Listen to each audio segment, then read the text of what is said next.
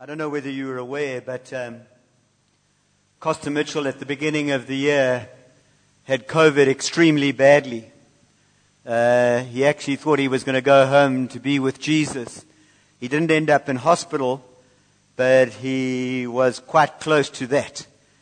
And unfortunately, he was going to come up this next week, but because of the increase in COVID, he is not going to come this week. We are going to arrange some meetings online. We're going to do some Zoom meetings as the elders, and some people wanted to meet with him, and they will meet with him on Zoom. So just keep praying for the process as we look and to see what God is doing amongst us and what He's going to do in the future. Remember, God has the last word. That's what the song sang and what Eileen just emphasized. God has the last word. And the last word, I think, is this table of mercy, this table of grace. What does this table represent? This table represents the death, the burial, the resurrection, the ascension, and the glorification of Jesus. This is the life of Jesus. We've sung songs, and the songs have said, we want to see Jesus. We want to see Him high and lifted up. We want to see His train filling the temple as Isaiah saw. But I want us today to see Jesus in the table. In this table of mercy, in this table of grace. I think in the How Great Thou, which song did we sing? Do we sing How Great Thou Art? We sang How Great. He bled and died for me. He bled and died for you. He took your sin. He took my sin. We were hopeless and without direction. We were lost. We were not a people. And Jesus came and died for us. And we need to get excited by that. So this morning we're going to just come to the table. It's not going to be a full-blown preach. It's just going to be some sharing, some ramblings around this wonderful event of the cross, of His burial, His resurrection. And most of all, I love this thing. Let me just read it from the scriptures so I don't get it wrong. For I received, this is 1 Corinthians chapter 11, verse 23. For I received from the Lord what I delivered to you, that the Lord Jesus, on the night when He was betrayed, took bread. And when He had given thanks, He broke it and said, "This is my body, which is for you. Do this in remembrance of me." In the same way, He also took the cup after supper, saying, "This is the cup.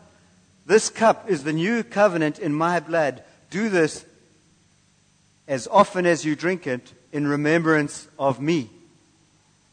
So we're doing it in remembrance of Him. We're remembering what He did for us. And then in verse 26, "For as often as you eat this bread and drink this cup, you proclaim the Lord's death until He comes again." And wasn't it beautiful how we came to the end of that song, how we kind of try to lift the roof off the house because He is coming again. He's coming again to take us home, to be with Him. We will be in a new heavens, a new earth, and we'll have bodies that don't ache and don't battle with sickness and sin and disease and all those things. Those will be a thing of the past. We will be with Jesus in His presence. So are you excited by that? That's our destiny. Our destiny is in Jesus. And so as I look at it right at the end in the Gospel of John, we see Peter has denied Jesus 3 times. And then there's this, and he's down, and he's, really, he was like beside himself with sorrow that he had let down his Savior. Imagine that. He had denied Jesus. Jesus had died. And now he was feeling discombobulated. He wasn't sure what to do, how to do it. And suddenly Jesus is raised from the dead. That's what we celebrate. Death no longer has the hold that it used to have. Death was never meant to be part of your story and my story. It was because of the sin of Adam and Eve, and we inherited that. Because we were in Adam, but now we are in Christ. So isn't that exciting? So death no longer has that pull on us. And Peter experiences the resurrected Jesus. He experiences him. What a joy, what excitement. Just think of that. He saw him dying on the cross. And then a few days later, he sees Jesus is alive. There's a very strange thing that happens. Because after the resurrection, what is Peter doing? What does he go and do? He actually goes fishing. He's experienced the resurrected Jesus, and he goes fishing. He goes back to what he used to do before he met Jesus. He goes back and he goes and he fishes. And he's still not catching much fish. He goes fishing. And commentators will ask, how can somebody who had witnessed the resurrection of the Lord, how could he go back fishing? Let's just think about Peter.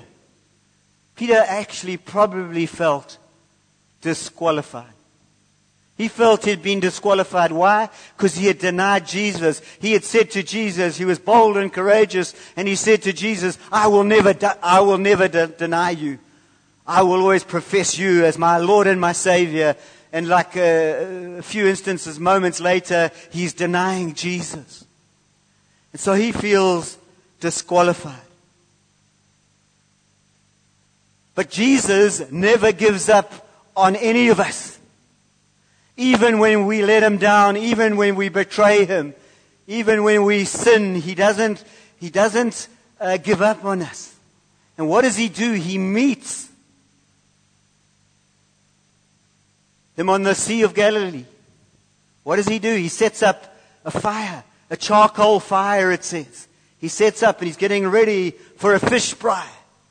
Imagine the privilege. Those people here, the chefs amongst us who love cooking, those Mauritians, they love food and wonderful paellas and prawns and fish and all that. And just, it's nearly lunchtime. I must stop. Maybe we can get paella today for to dream. And so he is around a charcoal fire. He takes Peter back to a little while earlier where he was around a charcoal fire, where he had denied Jesus. And so he set it up again. He set up another charcoal fire. He's wanting to change Peter's memory. When Peter sees a charcoal fire, yes, he would remember where he denied him, but he would also remember that was where the Lord forgave him. Isn't that beautiful? Isn't that beautiful? I think the what do you call it? All the neuroscientists and those coaching people, they try and take you back sometimes to those places in your life. And they say, Jesus was with you there. And they try and recalibrate your pathways in your brain. Jesus was doing that with Peter. He doesn't want Peter stuck with the memory of where I let Jesus down, where I failed. He doesn't want you to stay in that place. He came to set you free. He came to set me free. So around the fire, what did he do? 3 times, Peter says, I love you. 3 times, Peter says, I love you. Jesus asked, do you love me more than these? He says, I love you. I love you. He says it 3 times. He denied him 3 times. He said, I love you 3 times. That's a picture of what God is doing with all of us.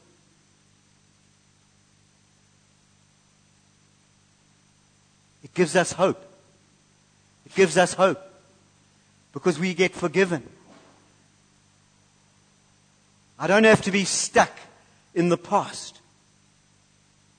Think of some of the things that you maybe have done which you kind of get stuck in. Remember what you did, and you messed up, and you got it completely wrong, and you denied your Savior, and when I had this period in my life where I just thought I didn't need my Savior anymore. And I would go to the nightclub, and I would go up to the top of the Maharani, and there was beautiful, it's high up, and beautiful, you'd look over the ships, and you would see the ships on the sea, and you would look back towards Kloof. And trying to be a big deal, and trying to almost forget God. Almost run away from Him. That's what I was trying to do. But He had my number. He had my name. And He wouldn't let me rest. I actually thought about God more on top of the Maharani than I did about all the other stuff. And He drew me back. And He drew Peter back. Peter was out fishing. And Peter saw that there was somebody doing a fish fry. And I think John said, could that be the Lord? And when he saw that it was the Lord, what did he do? He jumped out the boat and he swam across to be with Jesus. He saw Jesus. And he could move forward, because from that point on, after he replied, I love you, I love you, I love you, Jesus said, feed my sheep. He commissioned him. So it was, in the beginning, he felt disqualified. At the end, he felt called. And what was the key moment in his life? The key moment was a fresh fish fry. Had a beautiful fish fry. Wasn't that beautiful? He had that with Jesus. Food is an important part of our lives, isn't it? I'll get an amen there. Surely I get an amen. Good food. And so, today, you might think you are disqualified. And outside of Jesus, yes, we are all disqualified. But if you have put your hand up and you have said, I'm going to follow Jesus, if you have confessed with your mouth and believed in your heart that Jesus is the Lord and the Savior, then you are saved, and then you are walking with Him. And then you are called to follow Him. And so that's why I thought today, all I would do is just we would come to the table. We would come to this table of mercy, this table of grace, and we would eat and drink the body and the blood of Jesus. So, if you remember on the road to Emmaus, those disciples were walking with Jesus, and He was giving this beautiful Bible study. They were disappointed because the Lord had been crucified. And they didn't recognize that it was Jesus. But at the breaking of bread, their eyes were opened and they saw Jesus. And everything changed from then. From being a bit downhearted and dispirited, they ran back to Jerusalem. They ran fast with good news. I want you to know today, we have the greatest news ever. That Jesus has risen from the dead. Isn't that beautiful? He has risen from the dead. And so if you're feeling disqualified, if you're feeling that your sins are too great, that is not true. Jesus died for all your sins, past, present, and future. They're all taken care of. They're all taken care of. And the life that we now live, I want to live a life which is pleasing to God, which brings glory and honor to His name. And I thank God for that grace, the grace of God, which allows me to say no to sin and yes to Him, and to walk in holiness, to walk separate. I think that was your word, Zalani, hey? That we separated, that we live differently. As believers, we are different because of Jesus. So let's pray. I'm going to ask the worship team to come up as well. Lord Jesus, we thank You. We thank You for Your body, broken for us.